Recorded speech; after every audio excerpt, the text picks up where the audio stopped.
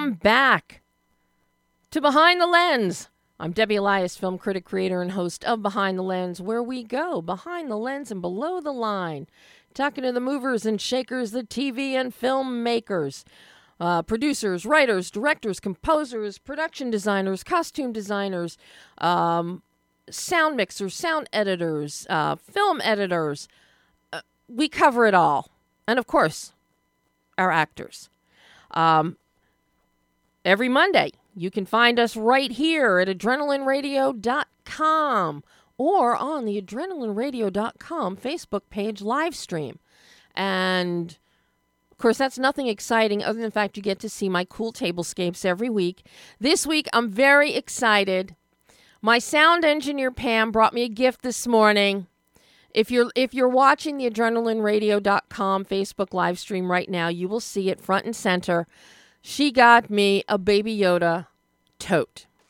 So on today's set, I'm very excited. Not only do I have a Baby Yoda representation, but Tiny Chef also.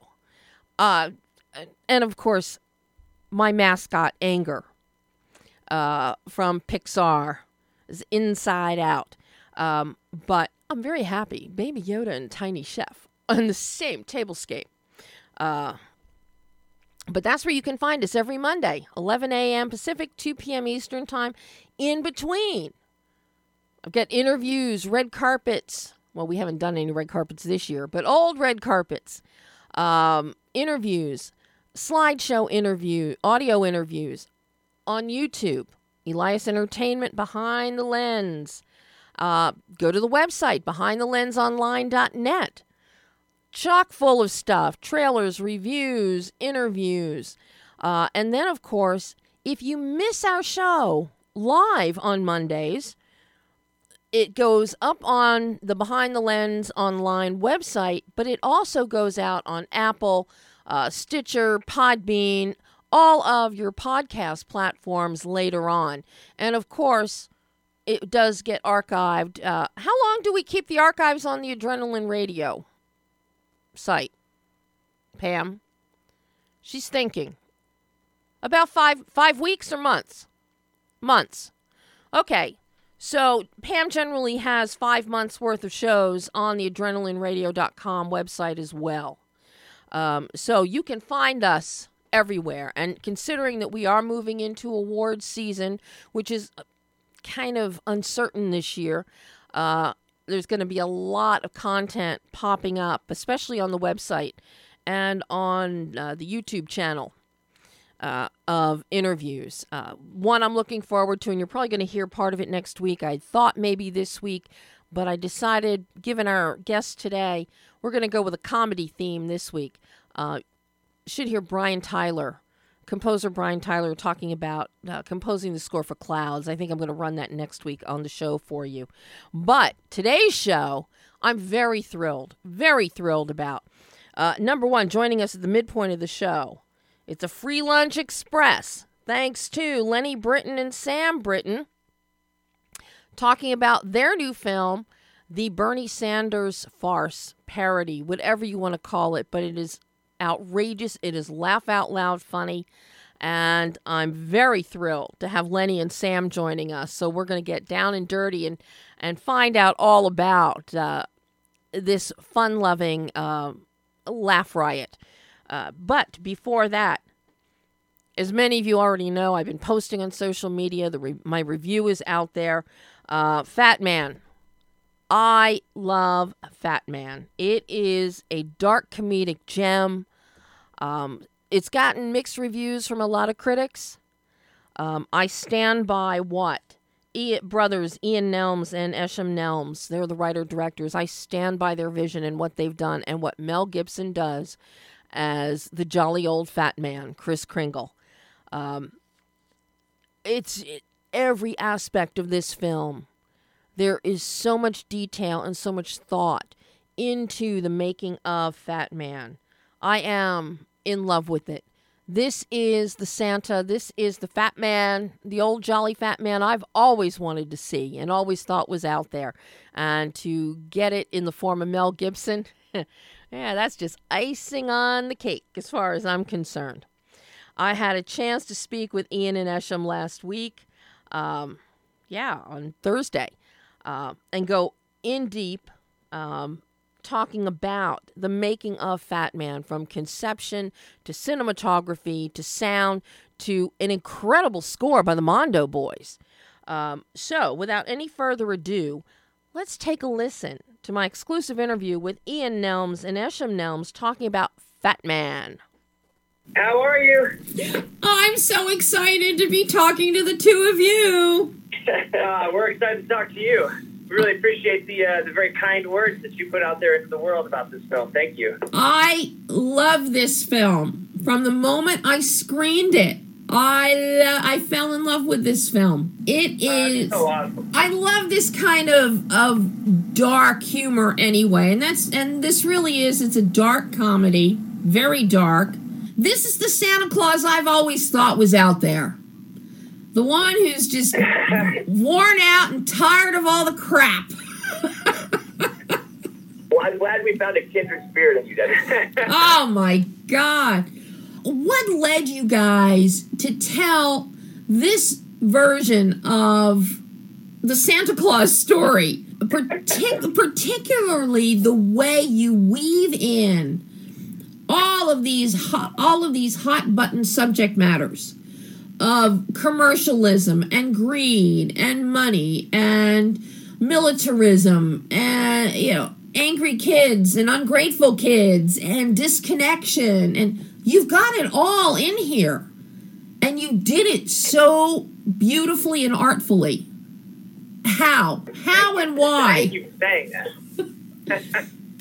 I think it was everything we were feeling at the time we were writing it, and I mean, we came up with the idea like 14, 15 years ago, and it's oddly become more prevalent as it's aged, I think every year in the subsequent 14 years, we took another spin on it, and I think we put more layers and more of what, the reflections of the world that we kind of saw around us, and stuff that we wanted to throw out there.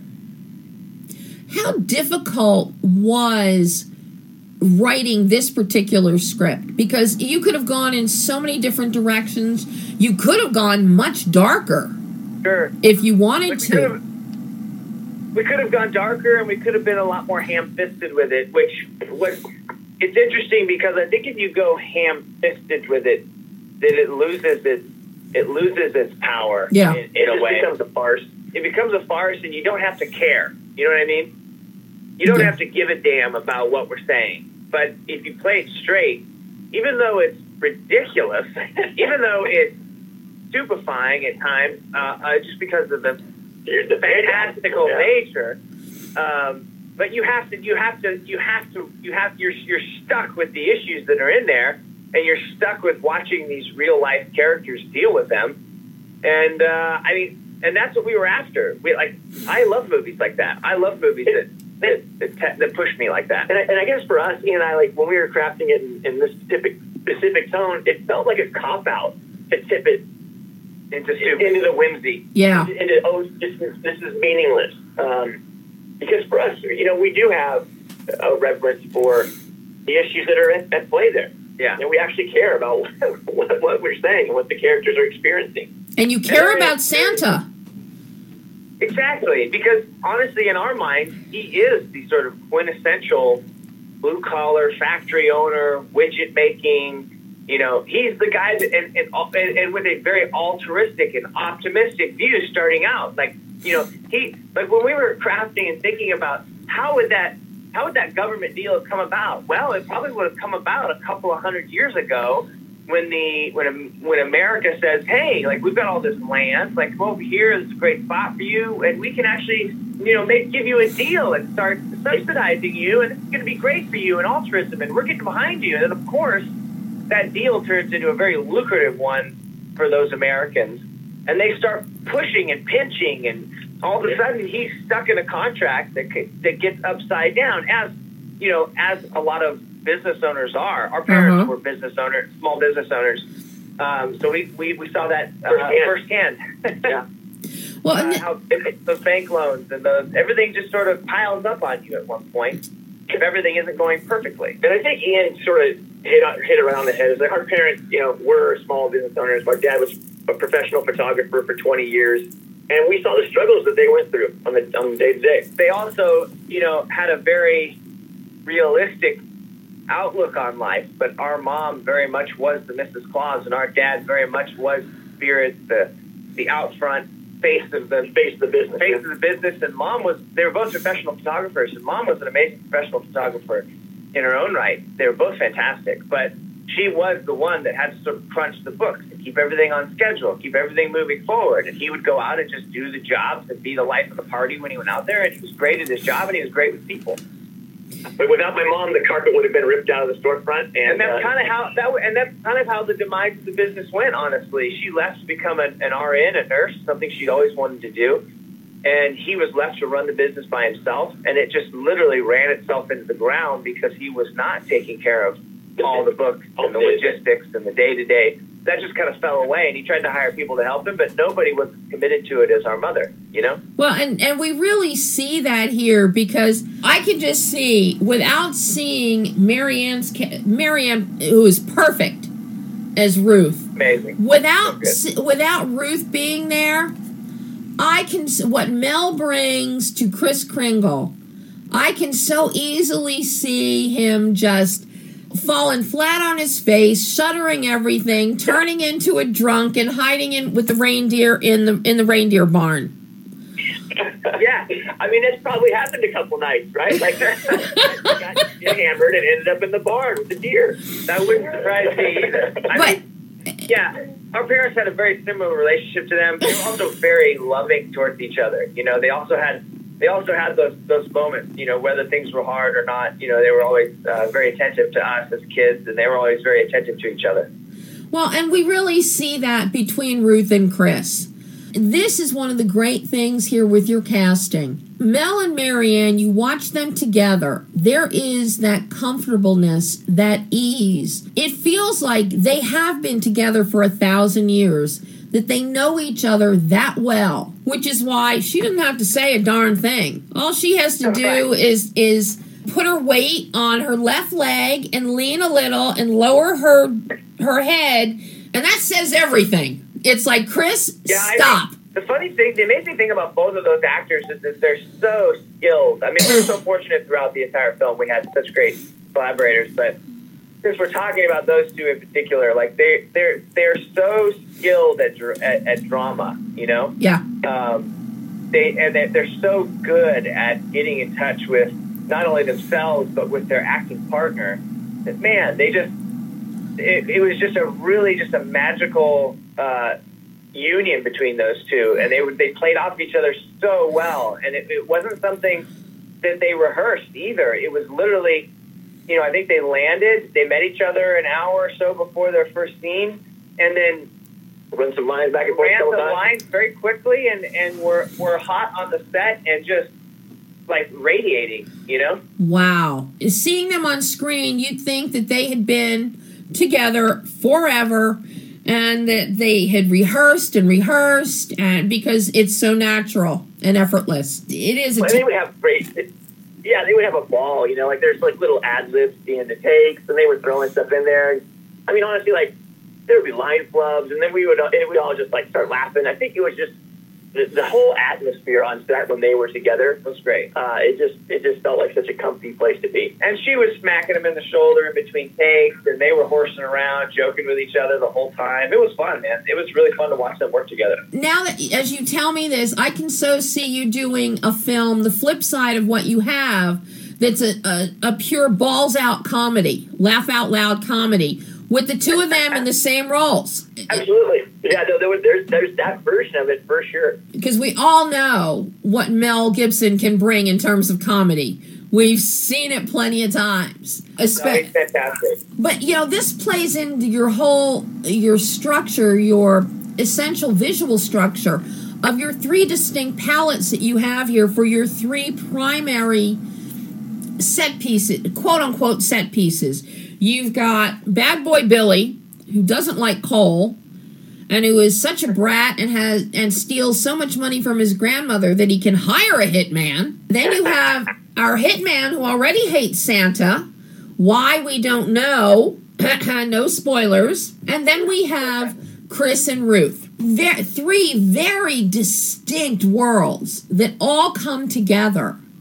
So I'm curious about your design and your structure on a page and then bringing it to life, creating such distinction but such synergy. I guess for us it looked like sort of three jetties running into each other, right? It was like three swirling pools of water creating one, bigger swirling pool of water that was all coming towards the middle. And we really liked that idea because we really liked the whole idea behind our structure was to get you into, and I know the trailer cuts it, a little, like you watch the trailer and you're like, oh, this is a barn burner.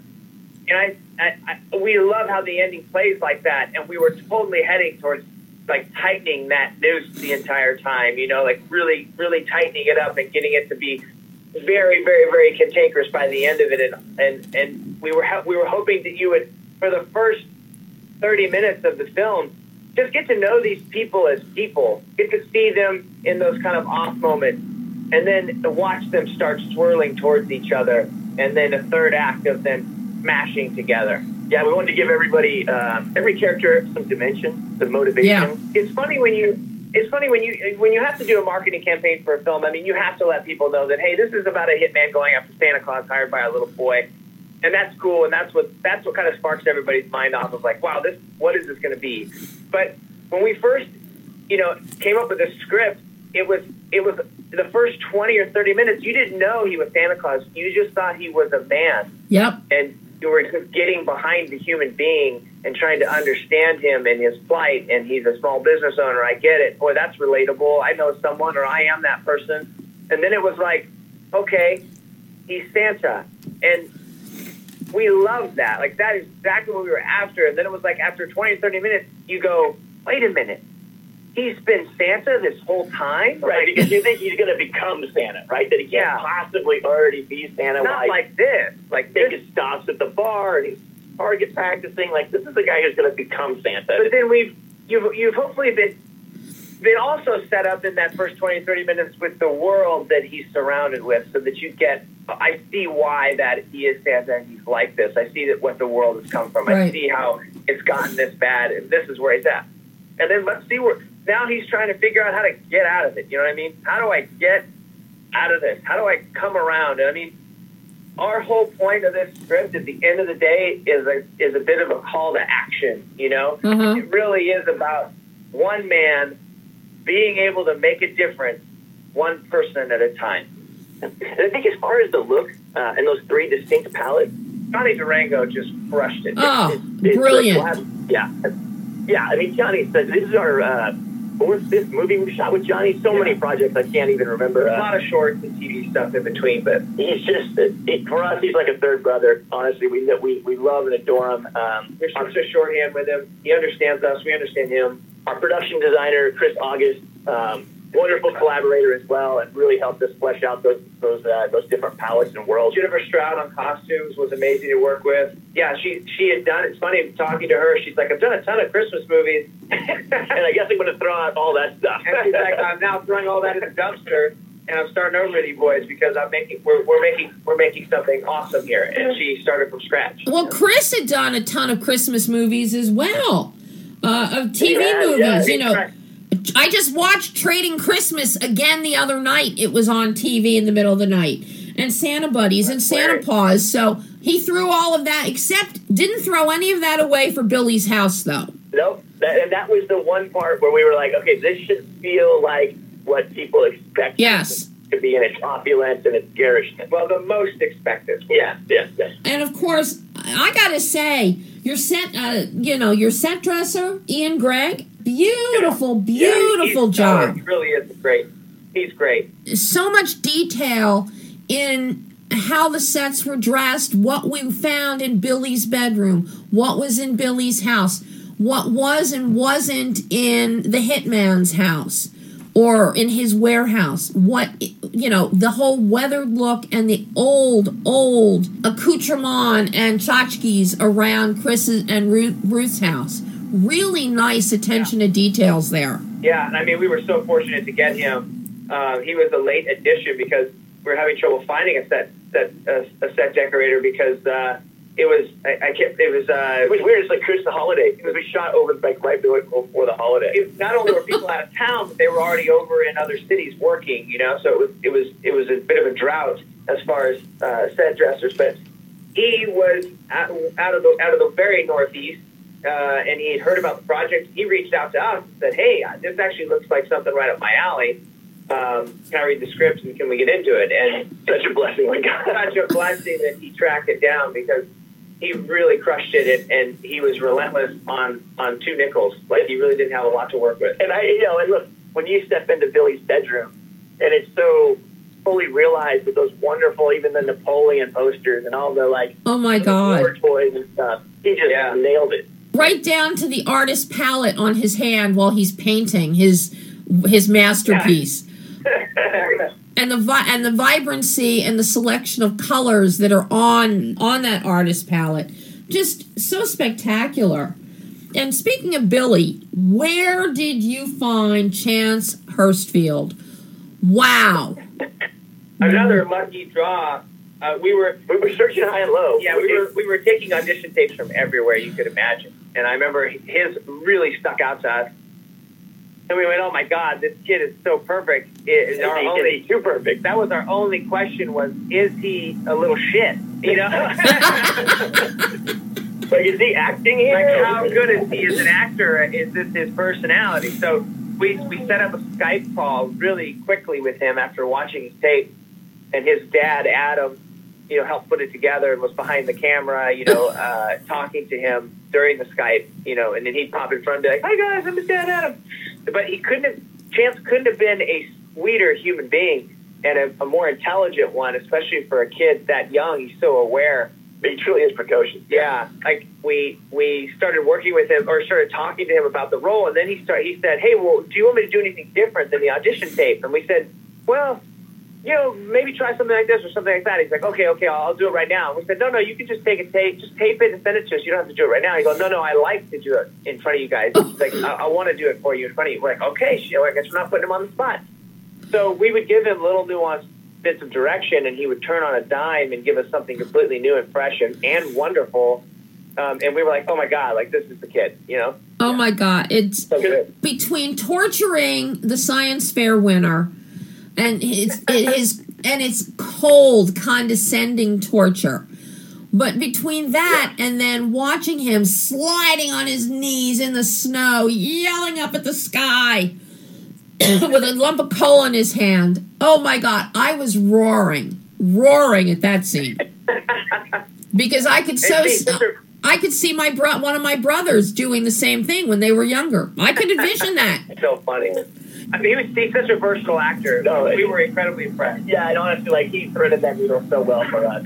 We were really blessed to have him. Gotta ask you, what made you think of Mel as Kris Kringle? Yeah, I mean, I think it comes down.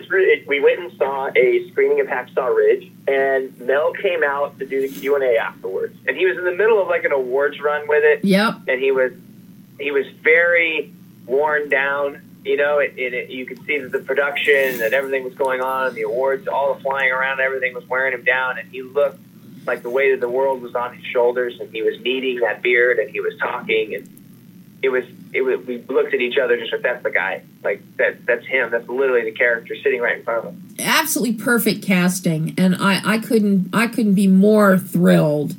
And it's funny you were talking Hacksaw Ridge. I campaigned so hard for an Oscar for him for Best Director for that. It's amazing. Amazing film. It's a great film. Mel is he is brilliant. And a lot of people don't see that, but he is a brilliant director. Brilliant director. He's a wonderful collaborator. He was so generous with all of his knowledge with us and was such an inspiration on the set. I mean, he would be sitting there hey, what do you want to know about, Braveheart? Whatever movie he would do, he would go through and be like, I double printed frames on Braveheart. And we're like, double printed frames? And he's like, yeah, in certain moments. And so we double printed frames as Batman. He was so generous with his knowledge and anything he could offer to lend a hand to us, and not overbearing in any way. It was pretty great because he would anytime he had a note or a thought, he would literally start the conversation by saying, "This is your movie. This is just a thought. feel free to just toss it away, which was wonderful because it makes you even more open to the idea, honestly, you know? Yeah, they're in negative 30 degree weather. And Ian and I are bundled up like we're going to go summit Everest, and Mel's sitting there in his costume, drinking a hot tea. And we're fingerless gloves. Yeah, fingerless gloves. Like, no, you can go in the warming tent. He's like, no. You guys are out here. I'm going to be out here. I like being on set. Yeah, he's like, I'm here if you guys are out here. And it was so galvanizing to the crew and the other actors, and everyone he just hung around when he wasn't shooting in between shots. He hung around the entire time, was 6 feet from the camera or 6 feet from us, and talking to every crew member and cast member and having a great time. And I think he just gets it, right? He knows what it takes. You gotta have everybody in and have that feeling, or people could get grumbly. Oh man, I'm out here at negative 36, and like he's in there in the warming tent living it up, or eating a cookie or whatever. And he wasn't. He was outside braving those elements in less clothes than they were. And Walton and Marianne were the same. I mean, Walton would be out there. We would have an opportunity for a stunt player to come in and do the part, and he's like, "Are you kidding?" He's like, "This is why I'm here, baby. I want to work with Belle." And he goes sliding into the snow on his back, wanting to do that fight scene rolling around, even though we're just on the back of his head, And Marianne was like, "Just give me layers. That's all I need." She's like, "I hate the cold, so I love this film, and I want to be here." And she's like, "I just need layers." So I mean, her costume was half designed around the character and half designed around her elements, because it was just like, I hate the cold. It's like, hey, well, that's great, because we've got this idea that she would be wearing all these super cozy things. And she's like, oh, yes. I've got to ask you about the scoring in the Mondo Boys, because this score, as I've said, got the Old West high noon shootout aspect to it. It's got the whole militarism with marching to battle, and then this great whimsy thanks to the hitman and his hamster. So I'm curious about your work with your collaboration with the Mondo Boys and what you were looking for in a score for this one, because you're melding, as with your themes, you're melding in these three distinct worlds. I think you nailed it right there, right? We had, when we presented this to the Mondo Boys, what a gift they were to us. Yeah, we love those gentlemen, Mike S. and Mike G. They attacked us with such tenacity, such relentless pursuit of perfection. I mean, I remember when they gave us their first demo, and it so perfectly thread the needle. And it was for the opening track on when we were introduced to Billy in his house. It's almost exactly what it is. There's not many changes to that opening track, coming over the house, getting inside, Billy writing the letter. That was almost exactly what they wrote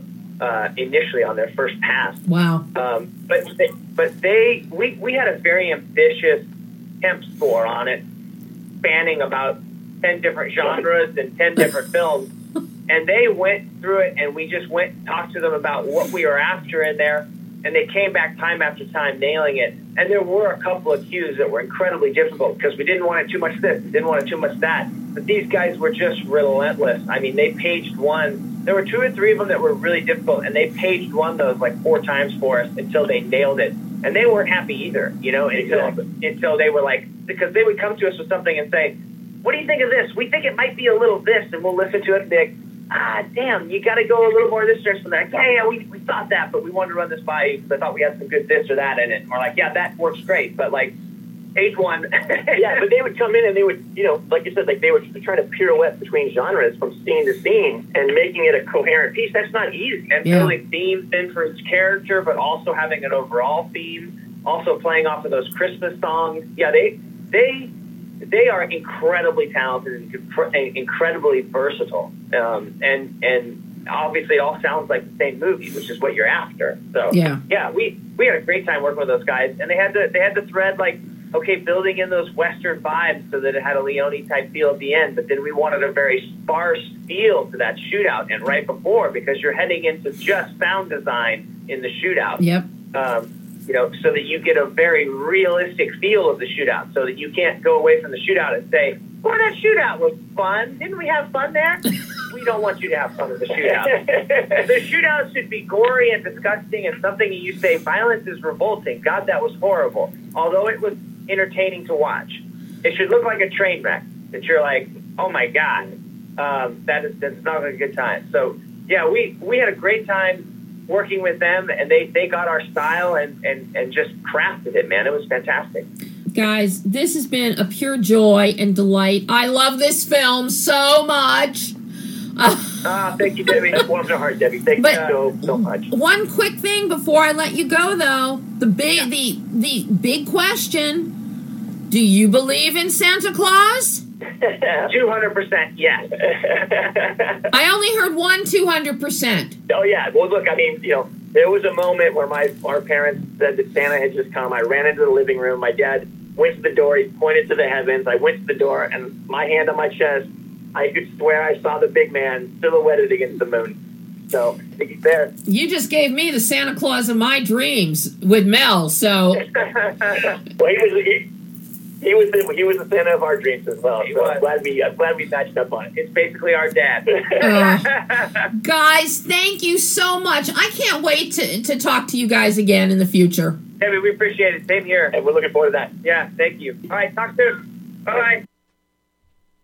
And that was Ian Nelms and Isham Nelms, writers, directors, brothers of Fat Man. I got to tell you, I think only brothers could really come up with the shared experience of envisioning Santa the way that they have with Fat Man. It is out now. See it, see it, see it. There is so much that they put into this to create these worlds. It's a lot of fun. And the last person you'd ever think of to play Santa would be Mel Gibson. But I will tell you, they mentioned a shootout scene. We got shades of Martin Riggs there. So Mel doesn't disappoint on any level, and neither does this film. It is a dark comedy, so be prepared. But I think you're going to love it. And right now, we're going to switch gears and get into some farce and satire and parody with Lenny Britton and Sam Britton. Hi, guys. Are you there? Hello. I'm here. I don't know about Sam, but... Yes, Sam is here too. Oh, you're both here. We're going to talk about Free Lunch Express. Oh, my. First of all, welcome. Thank you for having us. I laughed myself silly watching this film. That's great. That's great to hear.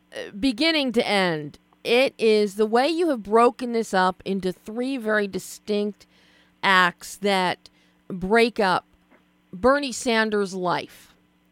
As a young boy, and then middle of his life, when he was still not working a full-time job, and when he finally got a job. And Sam, you play Bernie during that time period. And then, of course, the Bernie that everybody has come to know over the past couple presidential campaigns, who is brilliantly played by Charles Hutchins. This is, I didn't know what was coming next, but you've got so much comedic stuff packed in here, and you hyper exaggerate things. There's a constant stream of Bernie getting high with Ben and Jerry, the ice cream guys. I don't even know where to start talking about the humor and the lightness and the tone that we get here.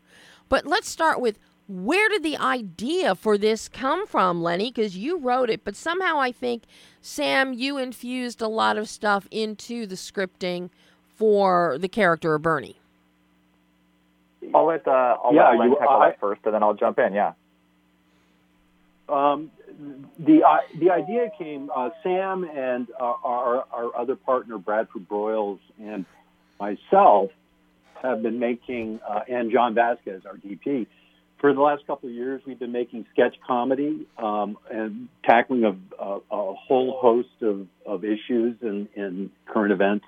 And over the years, we did several Bernie sketches, and they were well received and fairly funny. And so one day I said, he's got so much material in his life that there's a movie here. There's a Bernie movie. Mm-hmm. And so discussed it with Brad and with Sam, and went to our executive producer and said, I think I can write a movie script about his life. And she said, go ahead and do it. So I wrote a script, and everybody had their input into it, and the rest, as they say, is history. So, yeah, I'm curious, guys.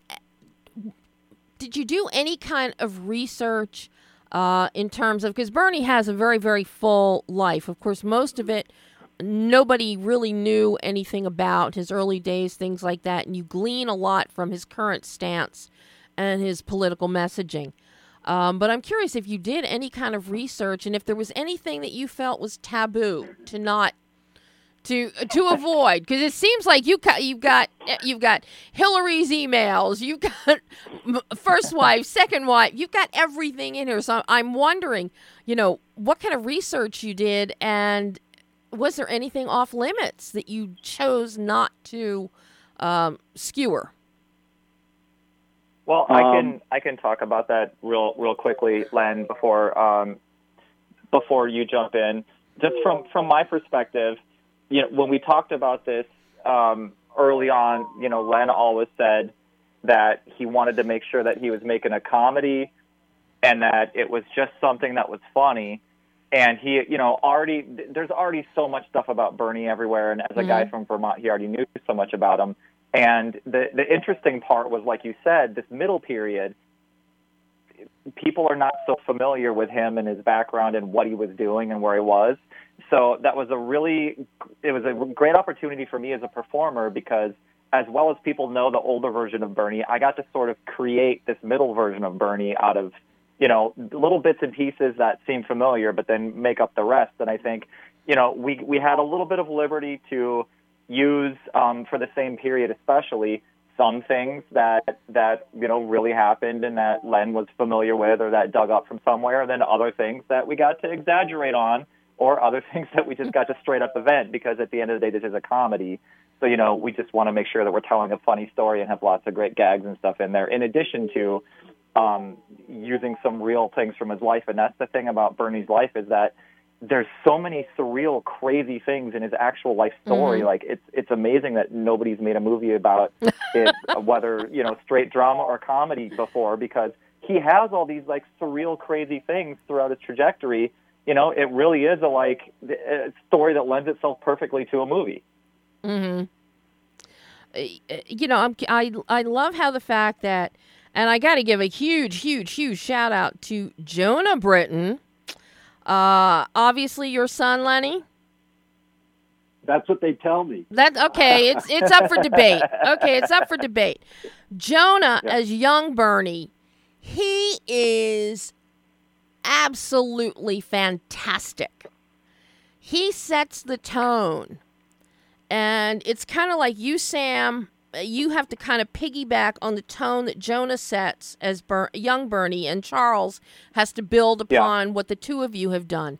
And I love, because I can see how you've incorporated so much of what Jonah does into what you do, and then what Charles brought into what he does. So there is a consistent tone within the character, within mannerisms, within speech cadence. I love that attention to detail, but I got to say, Jonah is young Bernie.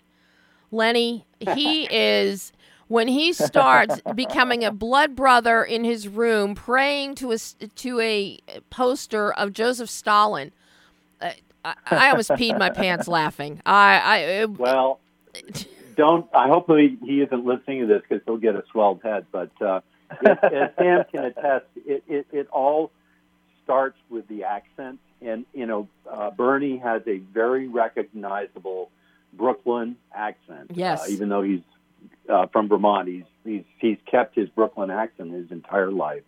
And Jonah nailed it, and Sam nailed it, and then Charles did a little bit different version, but they all worked together towards a good comic end. So I'm quite thrilled with the three performances. And even down to the physical mannerisms, the physical expressiveness. You maintain a lot of that with body movement. And I like those little connective tissues that we get that take us take us through the life. For me, that was an important thing to try and get right, because the accent is the thing that immediately jumps out that everybody recognizes, but there's also a lot of things that he does that help to round out the character in terms of his posture and mannerisms and how he gestures when he speaks. Yes. And I wanted to try and include as many of that as possible. So, it brings you in and it makes it feel like a more well-rounded character and not just a caricature. And, also as the guy in the middle, it was kind of my responsibility to provide a bridge between what Jonah was doing and what Charles was doing, just to make sure, like you said, that there's consistency between the three. So the way that we shot ended up helping that a lot because I got to see what they were doing and I got to rehearse a little bit with Jonah and see what he was doing. And you're right, Jonah's so funny and he sets the tone for the whole movie. Yeah. And then, being able to sort of bring in elements of things that they were both doing and infuse them a little bit to what I was doing in the middle makes it feel more like, because we really are all kind of doing our own thing. Mm-hmm. But as long as there's a little bit of each of them, at least throughout the middle, then it feels like, oh yeah, they're all connected. It's a very consistent portrayal, even though we're all being, crazy and doing this ridiculous over the top performance. Well, and I have to say, you pick these elements, the repeated going back and forth, and I have to say, I just think Lisa Blake Richards is hilarious as the city clerk, and she deadpans this every time we see you, Sam, as Bernie, going up trying to collect a check. Collect a check for unemployment, welfare, whatever. She's incredible. That's one of my favorite reoccurring gags that Len wrote was that you keep running into the same clerk over and over and over who looks the same forever because I'm from a smaller town where there was people there that my whole life they looked exactly the same and it just seemed like they were always there and some of them are probably still there. So I thought that was a truism, but also Lisa Blake Richards is one of the funniest people on earth. She was easily the most difficult person to keep a straight face around when we were doing those ridiculous scenes because every time she came out, just that little look on her face or the way that she would yell next when she hit the buzzer made it nearly impossible to keep a straight face while we were doing those scenes. And every time you could hear the crew snickering behind the monitors in the back, and then everybody would bust out laughing afterwards. I think she's absolutely hysterical. Well, and I have to say, the scene with the crutches is just come in on crutches, and then she's like, no. And then suddenly, miraculously, one at a time, you take one crutch away and then another, and you lay them on the counter and give them to her as a gift almost. Just delicious. Absolutely. Thank you. She is amazing. But yeah, she's super, super funny. Lenny, how hard was it? Because the dialogue fuels so much here. In addition to the individual locations, such as for the commune. And I love how your DP, how John Vasquez shot, and he also did your editing, but how he shot and the Dutching of the camera. And he gave us a lot of these really great Dutched angles looking upward. And kind of skewing it because that's where the whole idea of Bernie getting high all the time came into play as well. So it just flows so beautifully. John Vasquez is a genius. He's an incredible editor. So he shoots to edit. And I'll tell you, when you're making a small little low to the ground indie like this, having a DP who's shooting because he knows what he's going to get in the editing room, it just makes everything more efficient. And so big kudos to John for a job well done, and love the guy. And there's some beautiful, beautiful shots in here too, Lenny. There's some really nice shots with sun flares. You've got beach locations. You have the commune location, some parks, and John really takes advantage of the natural light. And you lucked out because it looked like the bulk of this was shot. You had sun. You didn't have any overcast days. We had actually one rainy day, and that was towards the end of the shoot. And when we were shooting Sam Middle Bernie going up to Vermont on the bus, and it's raining cats and dogs in L.A. County, but it actually worked out. The ambiance of that scene works really well, actually, with the rain. So we did luck out. And I have to say, is it my imagination? The bus looked like a prison bus. Oh yeah, it's a prison bus. Yeah. That is not your imagination. Okay. That is accurate. It is. It may or may not be surprising to know that it is really hard to try and find a Greyhound bus from the 1950s or 60s. So we ended up going with a bus from the right era, and we figured, he would be on some rinky-dink little local bus that, some company bought a prison bus and turned it into a shuttle going to. So, I think for us it made sense, and also that's what we could get. So I think it worked out. Now, you also play a lot with Bernie talking to historical figures, especially once he meets up with Eric Roberts' character in the unemployment office, and he says, look, become a politician. You get campaign donations. You take the money. You run. You don't have to work. And that really sets a tone. So after we've already had all of these meetings in Bernie's mind with Joseph Stalin, which each one is as funny as the next, and so much of that credit goes to Robert William Campbell, who plays Stalin. Oh, yeah. Great.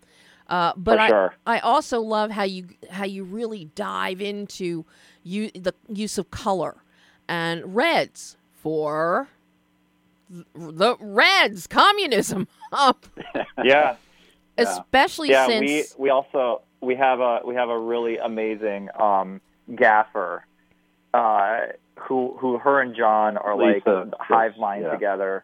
And like he would, Len would say what he wanted in a scene, and John and Lisa would light it, and we'd all step in and go, wow. And especially with the Reds and stuff, they just work so well together, and I feel like they have such an understanding of what Len wants, tonally and, look-wise and everything, that it was always so fun for me to walk into it, to see it and go, man, like just with the naked eye, this looks so cool. I can't wait to see what it looks like on camera. Mm-hmm. I mean, it looks great. And I like the progression of the visual tonal bandwidth, how we really have the vibrancy and the colors of Bernie at home in Brooklyn with his mother and father, and the greens and those kind of 50s colors, and then the contrast with the red, the communism red. And then we move into the 60s and the 70s with Bernie at his commune, and then figure out how to pull scams so he doesn't have to work, and hanging out with Ben and Jerry as they come up with different names for ice cream. It's much brighter with yellows and sunnier tones. And then you get into the older Bernie, and it's clarity, very natural light. Very much natural light, and you shy away from the reds and the yellows. And I love that progression because it matches his progression through life from what we know and what we see. Again, a really nice attention to detail. Thank you. We really appreciate that, because I know that for Len and myself, for me as an actor, Len as a director, and for both of us as filmmakers, the details are what we're interested in, and I think the details are what make movies great. It's all the little things. It's the changes in tone. It's the mannerisms. It's the changes in color. You can paint with broad strokes, and that's great, but I think the details are really what brings the story to life. And so, those are always important to us. And thank you so much for taking note of all that. I think we'd be remiss if we didn't give a shout out to our art department. Josh Greco, and our costume designer Lucy Song. I mean, they just did phenomenal, and it just fit together in a way that was almost. We joked about it because we'd say, this is going so well, we're going to get Thunderstruck, and we were one of the last films to wrap before COVID, by the way. Wow. So Yeah. We had a wrap party, and then the next day, everything was shut down. So we got in right under the wire. So. Wow. Yeah. So you were doing somebody was looking out for us. So you did editing during COVID, during lockdown? Yep. Yes. Well, an amazing job, and it is. You take us all the way up just before the ultimate election cycle that's really started in the summer. You really bring it very, very present. And some of the great tells that you have going on here, meeting with Bill and Hillary Clinton, and Bill sitting off to the side, and just hilarious. Don Frankel is great as Bill Clinton. Yeah. He's so good. He's a professional Bill impersonator. Oh, he's got the voice and there again, the mannerisms, the voice, and the way that you've got him shot in profile works really, really well. But then you've got some other, you've got Eric Roberts popping up. You've got Kevin Sorbo as George Washington. Because, Bernie needs inspiration from somewhere. So, get it from George Washington. That was fun. We've worked with Kevin a lot. He's great. And we also, Malcolm McDowell, we'd be remiss if we didn't say, what Malcolm McDowell is the narrator of the film. Just hits a home run, I think. But, and I was just going to bring Malcolm up because of the structure. You have this structured with Malcolm as the narrator sitting there sipping his cognac in front of a fireplace, and he's reading this like a bedtime story. This I think is a great approach, and you have him interject every so often. What led you to that approach of storytelling, Len?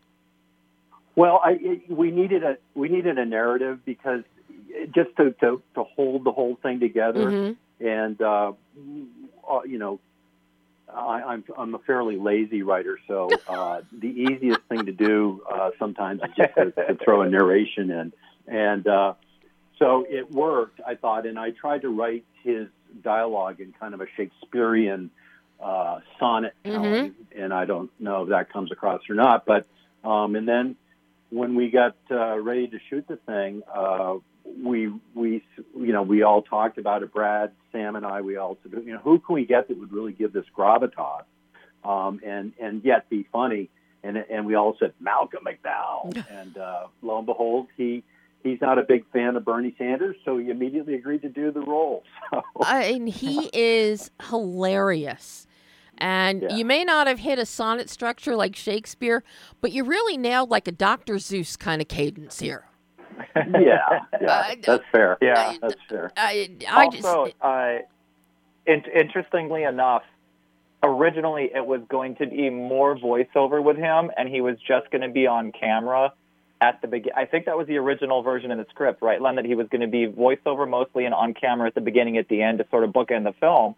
But he was so good, and then Len and I think John made the decision later on to intersperse him throughout the film instead, and I think it just added so much, and it helps to tie everything together more. And he's so funny, and he just adds so much gravitas to everything that I think it definitely turned out for the best. But it's one of those little things about filmmaking where sometimes you just kind of see it in front of you and you go, oh, this is it, and then that's it. How challenging was it for you when you were writing and then when you were bringing it to life on camera to find an even tone, an even satiric, farcical tone, so that you didn't go so far into the level of ridiculum that nobody would believe anything in there? And this is actually predicated on factual things that you just heightened. Well, comedy works when there's a grain of truth to it, obviously. Right. And in all of these things, I mean, we were on shooting the stuff, and a lot of people that didn't know Bernie's background, I'd look over him and I'd look at them and say, this actually happened. He actually got thrown out of a commune when he was when he went to Vermont. And they go, no way. And I go, oh yeah. But to your point, once you get things right on the page, which I think we had a script that we didn't deviate from almost at all. And I think when wearing my screenwriter's hat, I think that when you get it right on the page, it makes the directing job a lot easier.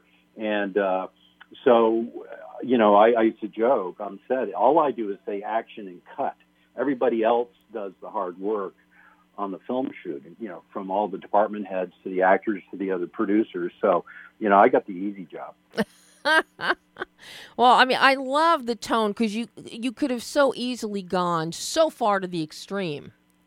But it's a very evenly balanced tone, and a lot of the credit also goes to John with his editing. Yes. Because if you hold some of the scenes too long, it's going to fall flat. If you don't hold them long enough, you're not going to get the joke. Right. So you really walk that fine line and find a great balance here. And, of course, something that helps, I got to say, the needle drops in here are hilarious. Hilarious.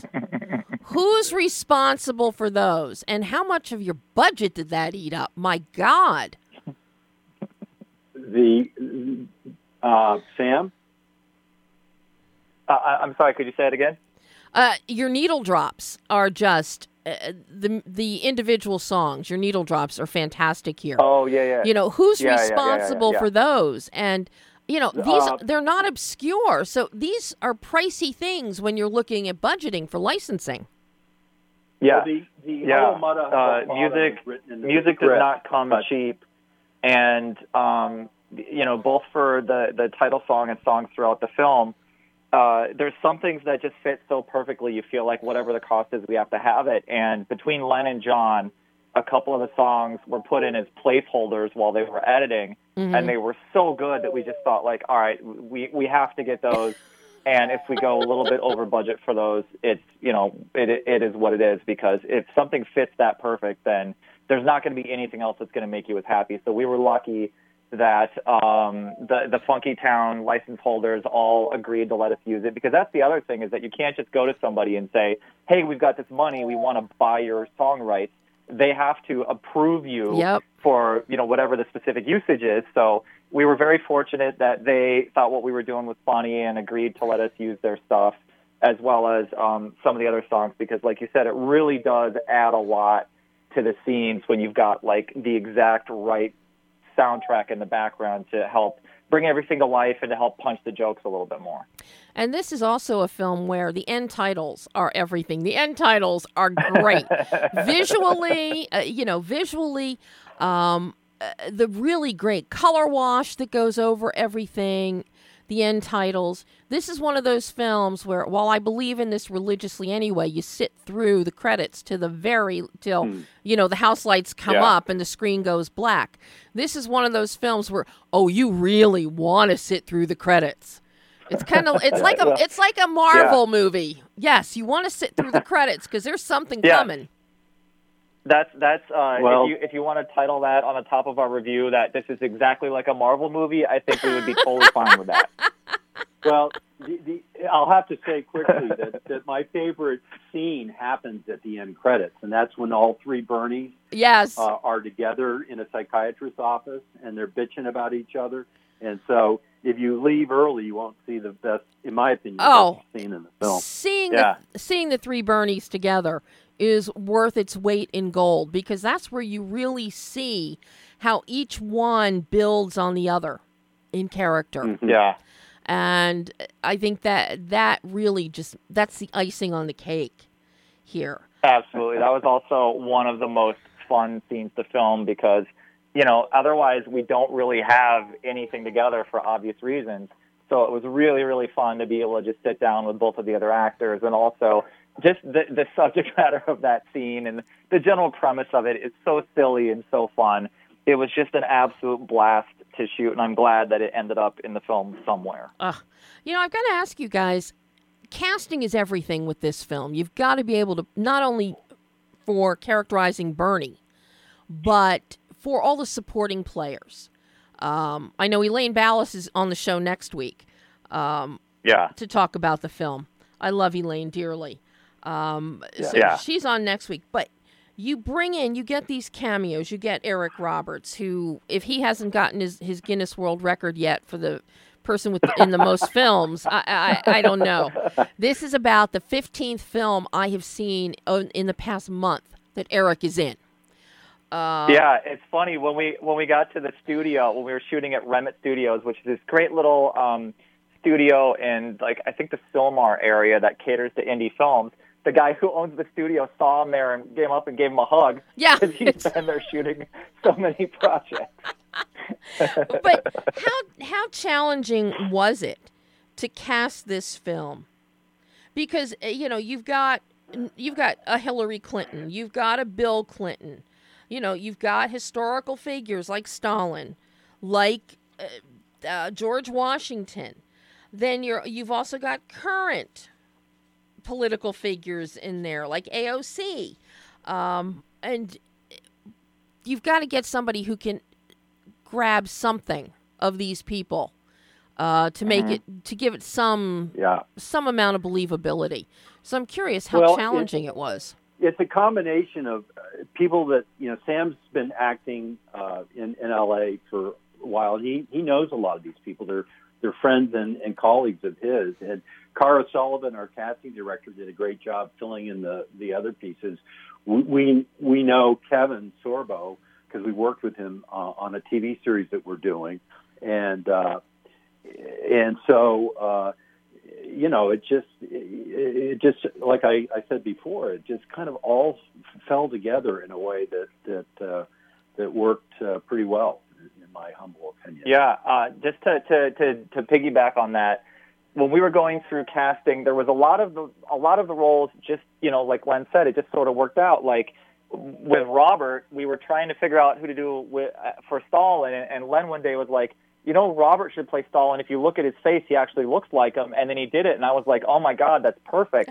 So there was a lot of things like that. But when it came to casting older Bernie and one or two of the other real people, that was the hardest part because you think there's a million people that do an impression of Bernie, but there's not. Like, there's probably 3 people that do a great impression of older Bernie. One of them is Larry David on SNL. Another one is this guy, Eric. I forget his last name. I'm sorry to Eric, who does, like, radio shows and stuff. And then another one is James Adomian, and that's about it. So it was really, really hard to find a great older Bernie. And I think that, Len, correct me if I'm wrong, but I think that was the last role that we finally hired for the entire film. And that was like, I think a week or two before production started. Everybody else was already in place, but that one was surprisingly hard to cast. No, it was the last piece to put together. And, Charlie's great. He's got a stage Shakespearean background.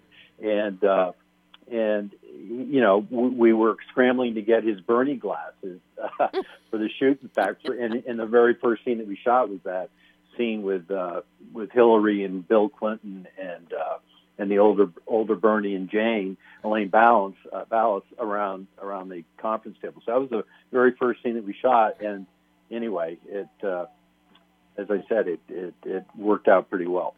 Well, and I would be remiss not to leave out Sudana Bobatoon, who plays a young Maxine Waters. She is impeccable. Impeccable as Maxine Waters. And I love that scene. Person. Sorry, Len, go ahead. Oh, I was just saying she's a delightful person too, just a treasure, and great to work with, and couldn't be nicer. She liked the role so much she flew in from New York just for the day to shoot it out. Aww. And we were just thrilled to have her.